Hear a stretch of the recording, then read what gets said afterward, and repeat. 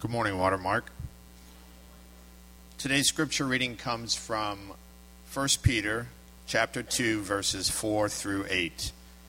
As you come to him, a living stone rejected by men, but in the sight of God chosen and precious, you yourselves, like living stones, are being built up as a spiritual house, to be a holy priesthood, to offer spiritual sacrifices acceptable to God through Jesus Christ. For it stands in Scripture, "Behold, I am laying in Zion a stone, a cornerstone chosen and precious, and whoever believes in him will not be put to shame.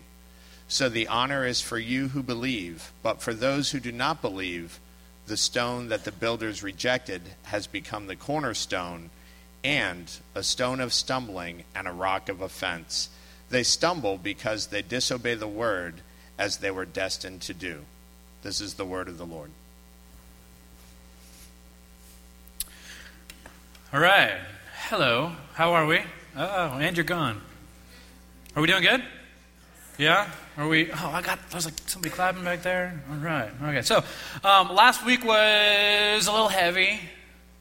Don't apologize. No. My bad. No. And this week is light. So, just, settle in, make yourself some popcorn, and it's a light day. So it's going to be I think great. We're talking about community. We're talking about the necessity of community, and how you view yourself, how you view other people. We're going to talk about some ancient views of some of the stuff he's talking about here. He does some of the same stuff he did last week, so I'm excited about it. And so let's pray, and then we'll dive into this passage. Let's pray. Father, we love you. We thank you for everything that you are doing here with us. I ask that right now, for the next however long this is, that you would allow us to be calm and open to hear from you. I ask that you would give us knowledge, that we would consider knowledge a precious thing, and that it wouldn't end there, that you would also give us wisdom to be able to apply this knowledge to our daily lives, to our relationships, to our families, to our ministries, everything. I lift up those who are going through heavy things, who are carrying heavy burdens right now. I ask that those who have brought those in here, that you would right now allow them to lay them down at your feet, to push them aside, to be able to focus on you, and just be present here with their brothers and sisters in worship and in prayer and repentance. I ask that you would not allow distractions to keep us from hearing you, that you keep our minds here and present, and that maybe while we are focusing on you for this time, that you would give us the answers to our questions and the answers that we need and things that we need to hear. So humble us, make us like you allowed me to speak freely, and bring to my mind all the things that I've studied this week. Thank you. In your name, amen. All right. Okay, here we go. We're going to start right here. 1 Peter chapter 2, verse 4. As you come to him, a living stone. I'm going to stop here and start with this, because the recipients of this letter considered themselves Jewish. They were raised Jewish, studying the ancient scriptures. They went to the temple regularly, and they believed Jesus was the Messiah. Now, there's a lot wrapped up in that phrase, and we're going to talk about some of that a little bit this morning. But by and large, they considered themselves Jewish. Most of the apostles and the disciples were Jewish, with the exception of a few. So reading something like this, a living stone, you hear someone talk about Jesus as a living stone, this would have a lot of meaning. This would carry a lot of weight. You see, the biggest hope that the ancient Israelites had was that one day, and we're talking pre-temples, pre-second temple, before the temple was rebuilt, the hope that they had was that one day Yahweh would come, the one true God would come, and he would live once again in his house, in his temple. And from Jerusalem, he would rule over a peaceful, grace-filled, happy, joyous, wonderful world where needs are met, where everyone is taken care of, and where he is the center of everything. This was the hope that they had. This is still the hope that we have, only it's sort of different now. Because, for starters, let's talk about what had to happen for this to come to fruition. First off, if God was going to come live in a temple, they had to have a temple. And if you're going to have a temple, you have to have a lot of rocks to build this temple. And so there was this thing that ancient rabbis used to say, and the ancient Jewish philosophers, and they would write it a lot, and they would say this: if we found the right stone, we could build the temple. And so they were looking for a stone. Some of them would have taken this literally. We have people today that are just like the people back then. Some today take some things literal and some things metaphorical, and back then people took some things literal and some things metaphorical. This statement, there were people that took it both ways. There were people that read the Old Testament prophets, and they would say, well, we're looking for a rock. We're looking for the original stone of Solomon's temple, and we're going to build. Or we're looking for a place, a giant, maybe rock-covered ground, a sturdy place to build the temple. And so they believed if they found that rock, they could build the temple. The truth is, the majority of the people took this metaphorically because ancient Jewish words were important, and each word sort of had a reason for being written and said the way that it was. And it just so happens that the word stone is this Hebrew word eben, and it also just so happens that the word son is the word ben. There's lots of places in scriptures where you're going to read about Ben-Oni, you're going to read about Benjamin, you're going to read about Ben-Hur, lots of things. It means son of, and the following name. And so when they read about stone, they would also take it as, okay, a vast majority of the Jews would say, well, this is a metaphorical idea. There's a person. There's a person who's going to come, and they are going to be the one upon which everything is going to be built, that will be built. And so while they did believe there would be a temple, they also believed that there would be a person, a Messiah that would build all of this.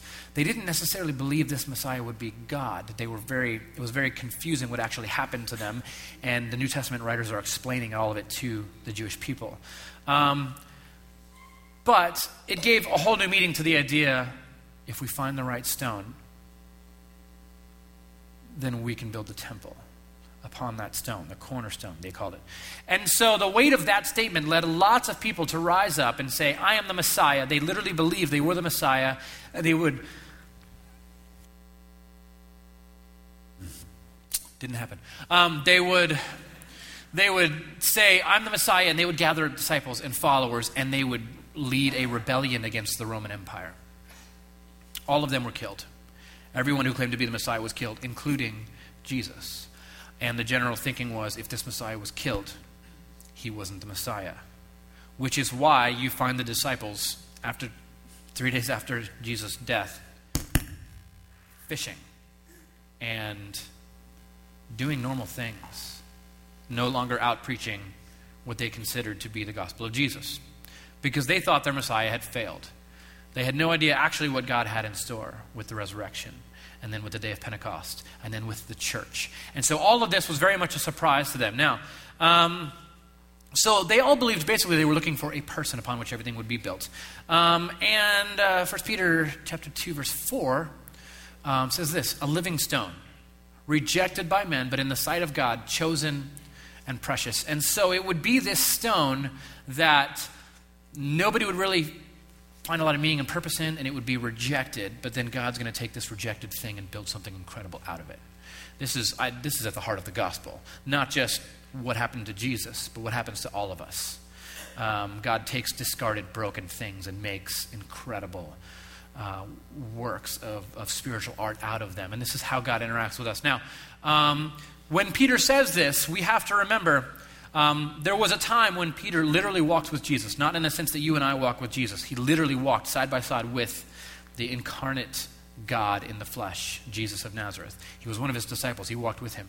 And so I imagine when Peter writes this, he's actually remembering and hearkening back to a time when he heard Jesus quote this very passage, because this is actually not something that he made up. This is a passage from Psalm 118. And so we're going to read our scripture reader. Come on up. We're going to read the passage. It's kind of long. It's Jesus telling a parable about this very idea. And so here you go. All right, this is from Mark chapter 12, verses 1 through 11. And he began to speak to them in parables. A man planted a vineyard and put a fence around it and dug a pit for the winepress and built a tower and leased it to the tenants and went into another country. When the season came, he sent a servant to the tenants to get from them some of the fruit of the vineyard. And they took him and beat him and sent him away empty-handed. Again he sent to them another servant, and they struck him on the head and treated him shamefully. And he sent another, and him they killed. And so with many others, some they beat, and some they killed. He had still one other, a beloved son. Finally he sent him to them, saying, "They will respect my son." But those tenants said to one another, "This is the heir. Come, let us kill him, and the inheritance will be ours." And they took him and killed him and threw him out of the vineyard. What will the owner of the vineyard do? He will come and destroy the tenants and give the vineyard to others. Have you not read this scripture? The stone that the builders rejected has become the cornerstone. This was the Lord's doing, and it is marvelous in our eyes. Okay, so when Peter quotes this passage, he's thinking back to this. And what Jesus is basically saying, if I may lay this out in plain English, take it out of parable and put it in normal fashion, God had entrusted his message and his mission and his people to the religious leaders of ancient Israel. Time and time again, those religious leaders had taken the message of God and turned it into a religion and had used it to oppress people over and over and over, because this is what religion does. Religion is not of God. Religion is a tool used to oppress people and to make them think that they can somehow earn God's favor by doing things. And when you do this, when you pervert the message of God, it leads people into different things. Idolatry, it leads them into adultery, it leads them into all kinds of things. And so time and time again, God would send his tenants, according to the story, his prophets, to come and tell the people, and to come basically to gather the fruit, to bear the fruit. He would come and say, God wants us to do this. This is how God wants us to live. And time again, those prophets, every one of them were either ignored or beaten or killed. Time and time again, this happens. And so finally, he basically is talking about his future here, though nobody at the time realizes it. He's saying, finally there was a son of the king, and he says, they will respect my son. Why would they respect his son? Because the son is everything that the father is. The son's going to keep the law. The son's going to do everything exactly how even the religious elite would like them to do it. And they would look at it and they would say, well, if we just kill him, then we keep control of everything. And so he's basically telling his future. And so he says, what do you think is going to happen? What is the owner of the vineyard going to do? He's going to take everything you have away from you, kick you out into darkness, and he's going to do something different. He's going to give the power to other people, which is exactly what he says he's doing. So picture all of that. God's going to take that away from the religious elite, from the rulers of religion, and he's going to do something different. He's going to do something totally different. And then we're going to go, the very next verse, it turns out there was people in the crowd who were the religious elite.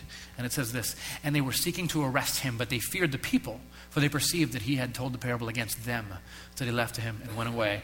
And so yes, they were right. He was talking about them. He was saying, pretty soon your temple's going to be destroyed. Pretty soon your religion's going to be done. It's going to have no place in my world anymore, and I'm going to do something different with it. And so with this in mind, think of Peter chapter 2, verse 5, the next verse in our passage today. You yourselves, like living stones, are being built up as a spiritual house. So Jesus is the living stone. He's going to be the cornerstone upon which everything is built. And he says, oh yeah, we're going to build something, and it's going to be built with you guys. You are going to be living stones. Now, this isn't the first time language like this has been used in ancient Rome even. This is the ancient city of Sparta. We all know what Sparta is because of this movie that came out several years ago. So if you've been living under a rock, it was an ancient Roman city it was centered around battle and warfare. Boys from the age of 10 were raised up to be these soldiers and ruthless killers. And it was a really unique society in the history of mankind. But one of the most unique things about the city is that it had no walls.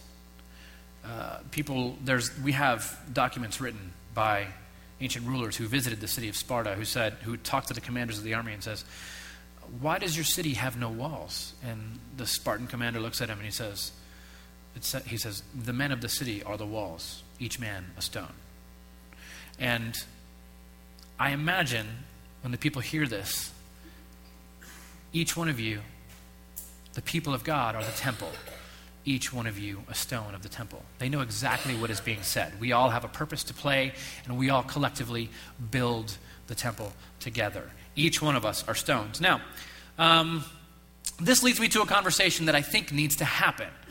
It's a conversation about personal relationship with God. This is something that was stressed when I was a kid. It was the centerpiece of my sort of Baptist upbringing when I was a kid. And there's a lot of people in my generation that were raised on being taught solely the most important thing in your life is your personal relationship with God.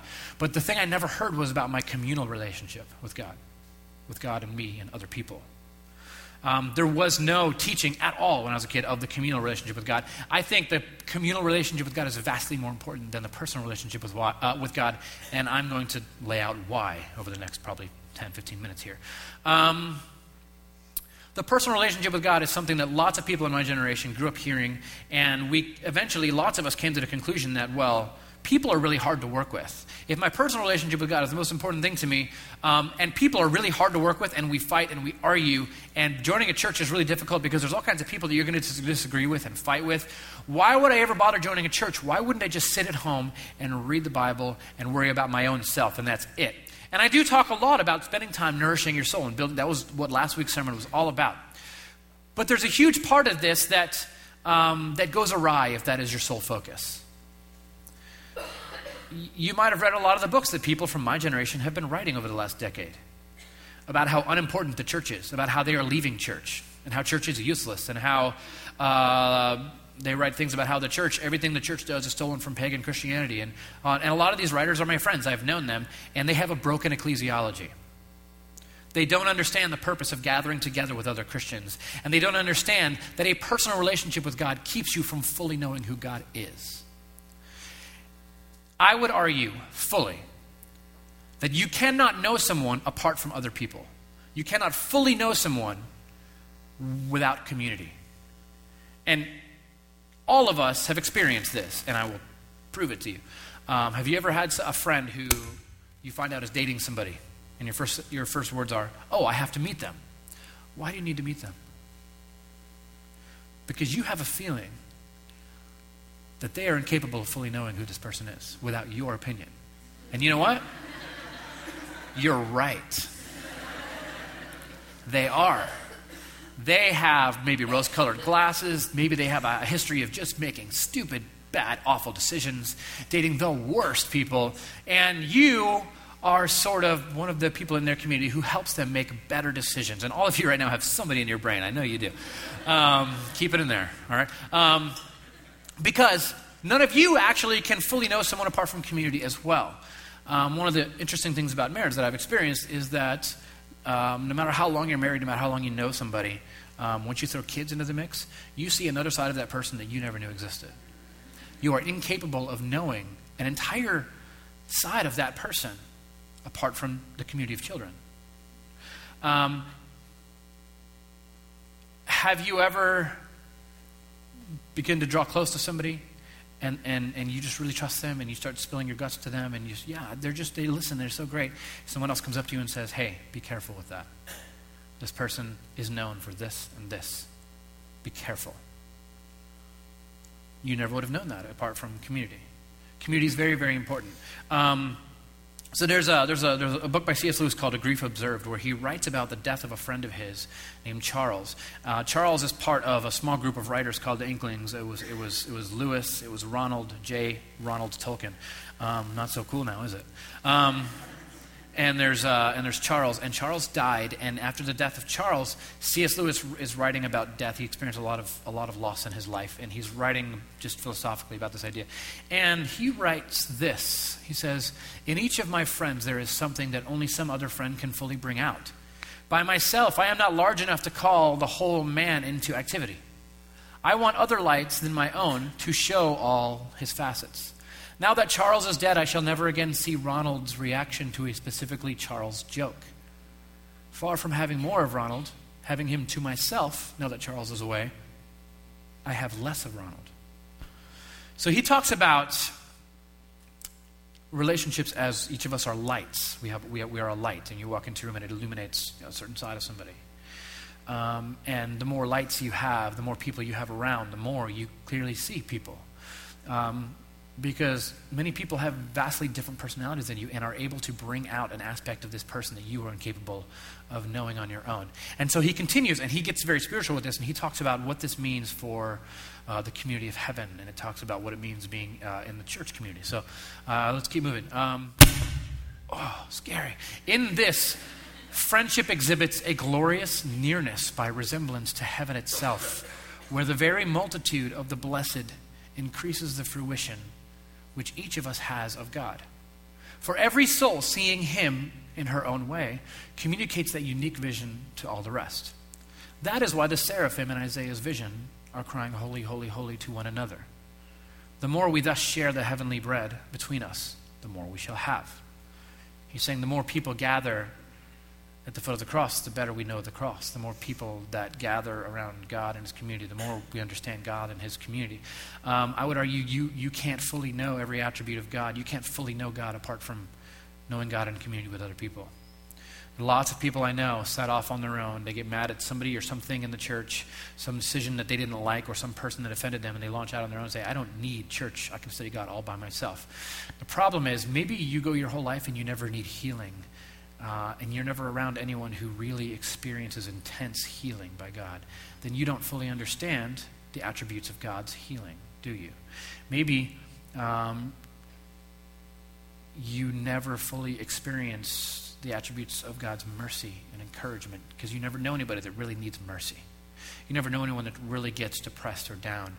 You never know anyone that really needs grace. You never know anyone who really needs forgiveness. You never really know any missionaries or apostles or prophets or anything. Someone who's just really worshipful. There's attributes of God that other people can bring out that you will never really see on your own. And if you spend time in community long enough, you will see people who have a vastly different relationship with God because of the things that they have been through. And the only way you can know that attribute of God is by watching them and connecting with them to God. Community is incredibly important. You cannot fully know God without community. I would also argue you cannot fully even know yourself without community. Have you ever been confronted by somebody who says, "Hey, you've been treating everyone like crap lately"? And you say, "I didn't know that." How? You were completely baffled and unaware that you have become a terrible person. And it's true. Maybe you have. And you just had no idea. How would you know? Nobody tells you. You can't fully know yourself apart from community. And so this is the Temple of Delphi. Now, this would be an ancient temple of worship where people, Romans, would gather and they would worship the goddess Delphi. And above the door of this temple would be the inscription, "Know thyself." They believed, even the ancient Romans believed things that a lot of Christians today reject, that they believed you can't fully know yourself apart from other people. That you need other people to speak into your life and tell you your flaws, tell you the things. You may never know how much of a blessing you are to some people unless they tell you. Have you ever had someone come up and say, "Hey, what you did back there, that was incredible. That was amazing. That was so encouraging. It was a huge blessing on my life." And you're like, that was nothing. That was just nothing. And they're like, "You have no idea."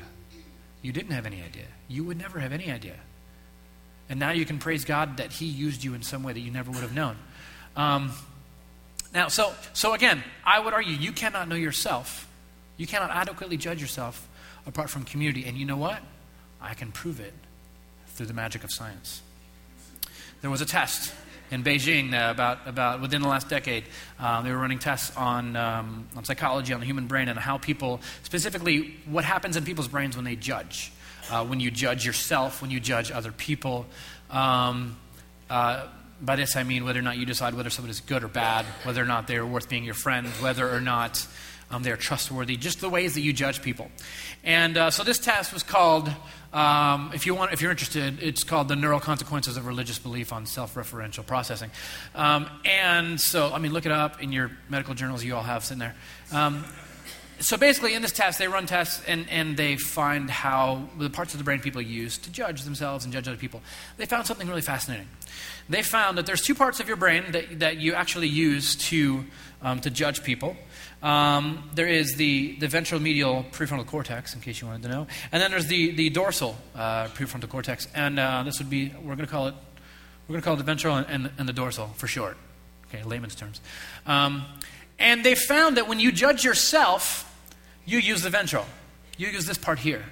You use that to judge yourself. And you say, well, I have some struggles. I maybe have some addictions. I got this going on in this. But I make some bad decisions here and there. All in all, I'm not that bad of a person. I have a few addictions, but I'm working on them. I'm getting them under control. I have, a lot of debt. I made some bad decisions, but I'm making better decisions now. So I'm all in all not that bad. But they also found that when you judge other people, you actually use the dorsal.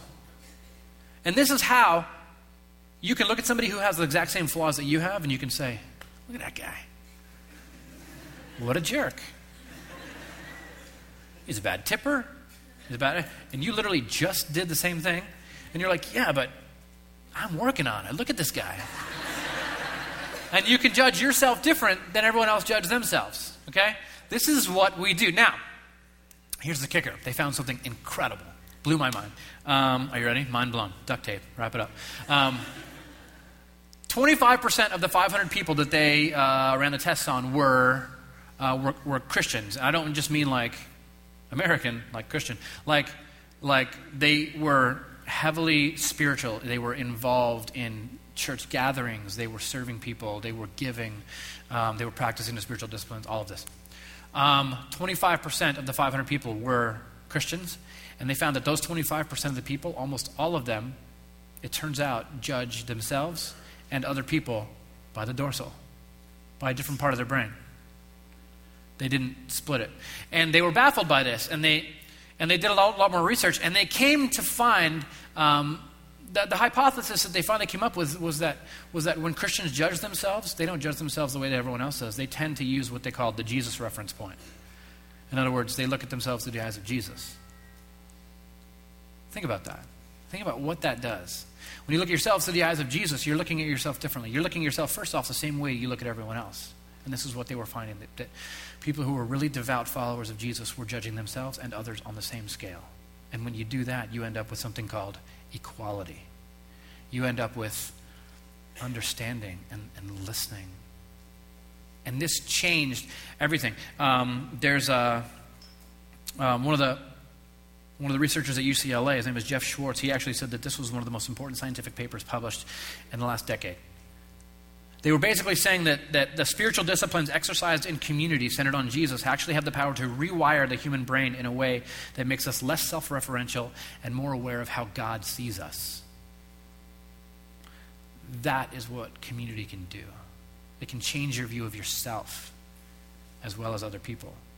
And when you look at yourself through the eyes of Jesus, it does good things and it does bad things. First off, it makes you realize how sinful you are. Second, it makes you realize just how loved you are.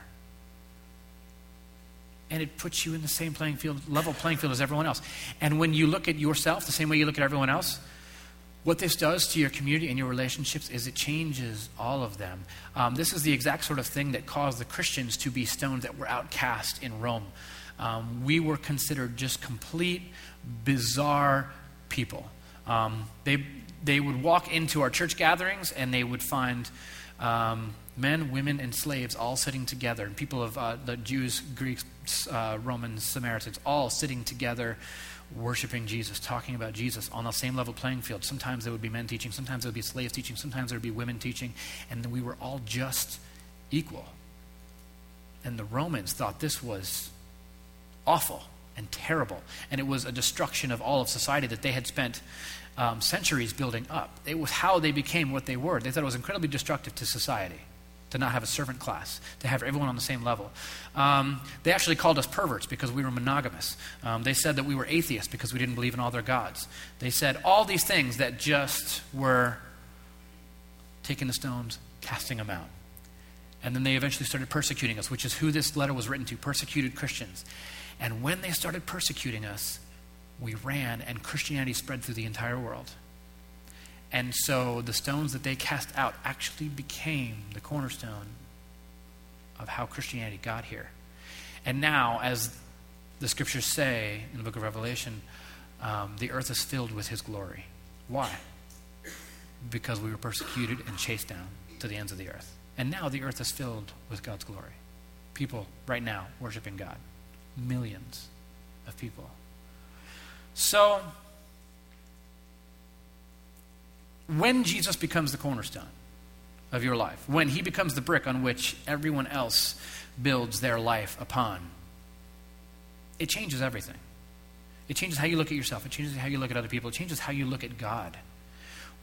We have to have community in order to fully experience all of this. Community is vastly more important than you think it is. This is why I'm always pushing for house churches.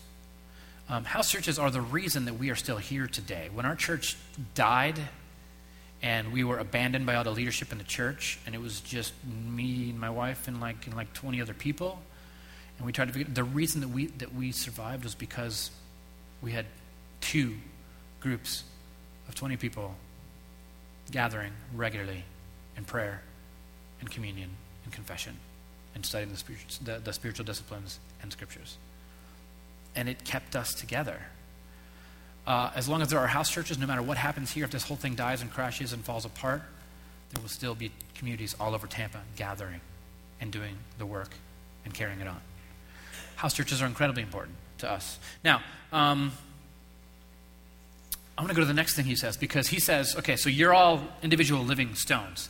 And he says, and there's a reason that you are a stone, and there's a job you have to do. And he says this, to be a holy priesthood and offer spiritual sacrifices acceptable to God through Jesus Christ. So I'm going to focus on this, priesthood. Where we get our word priesthood is today, it's from the Latin phrase pontifex, which means one who builds bridges and roads. In the Latin, it literally means bridge builder. They still call the Pope today pontifex. He's the bridge builder.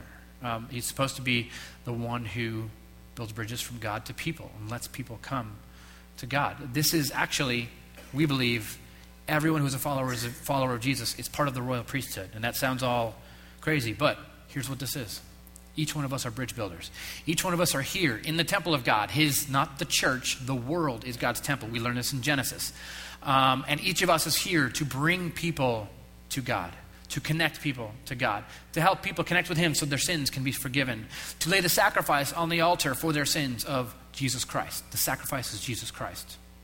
And say, look, your sins are forgiven because of this sacrifice. And so we are bridge builders. Now I want to ask you, one lone brick in a field, is that a bridge?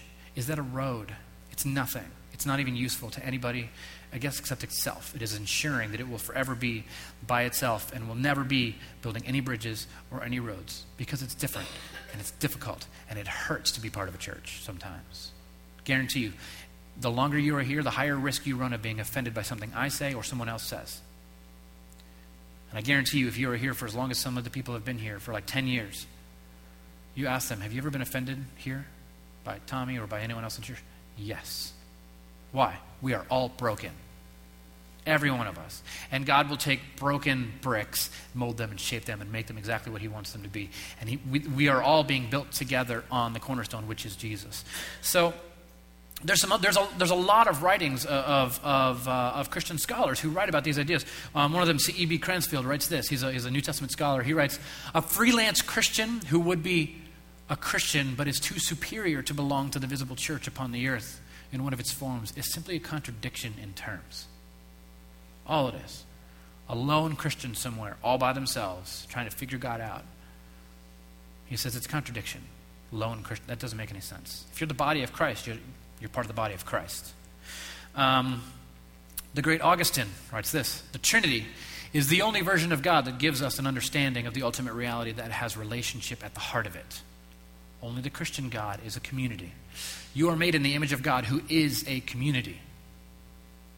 How can you not exercise community if you are made in the image of God who made community? Think about when Adam was created and put in the garden. Adam has the epitome of everything everyone is searching for. He's got peace. He never has to worry about anything. He's got riches. He's the richest man in the world. He's got everything. He's the best at every sport, all of it. And he's got job to do. He's giving the animals names. And he's got stuff to do. Like, he's a busy guy. He should be fulfilled, right?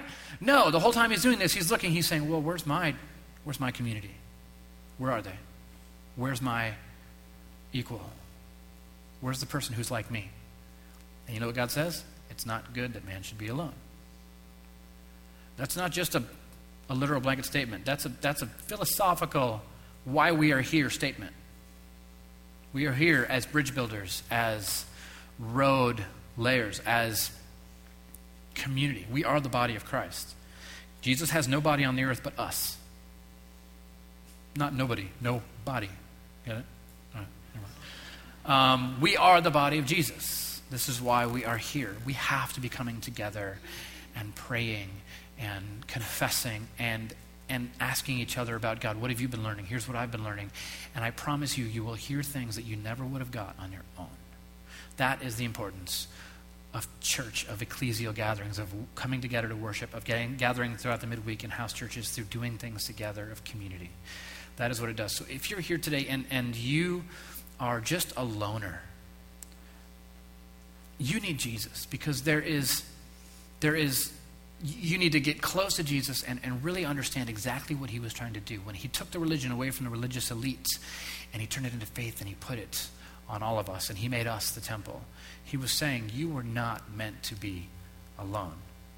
And Jesus is offering you a new way to look at yourself, at other people, and at himself, at God.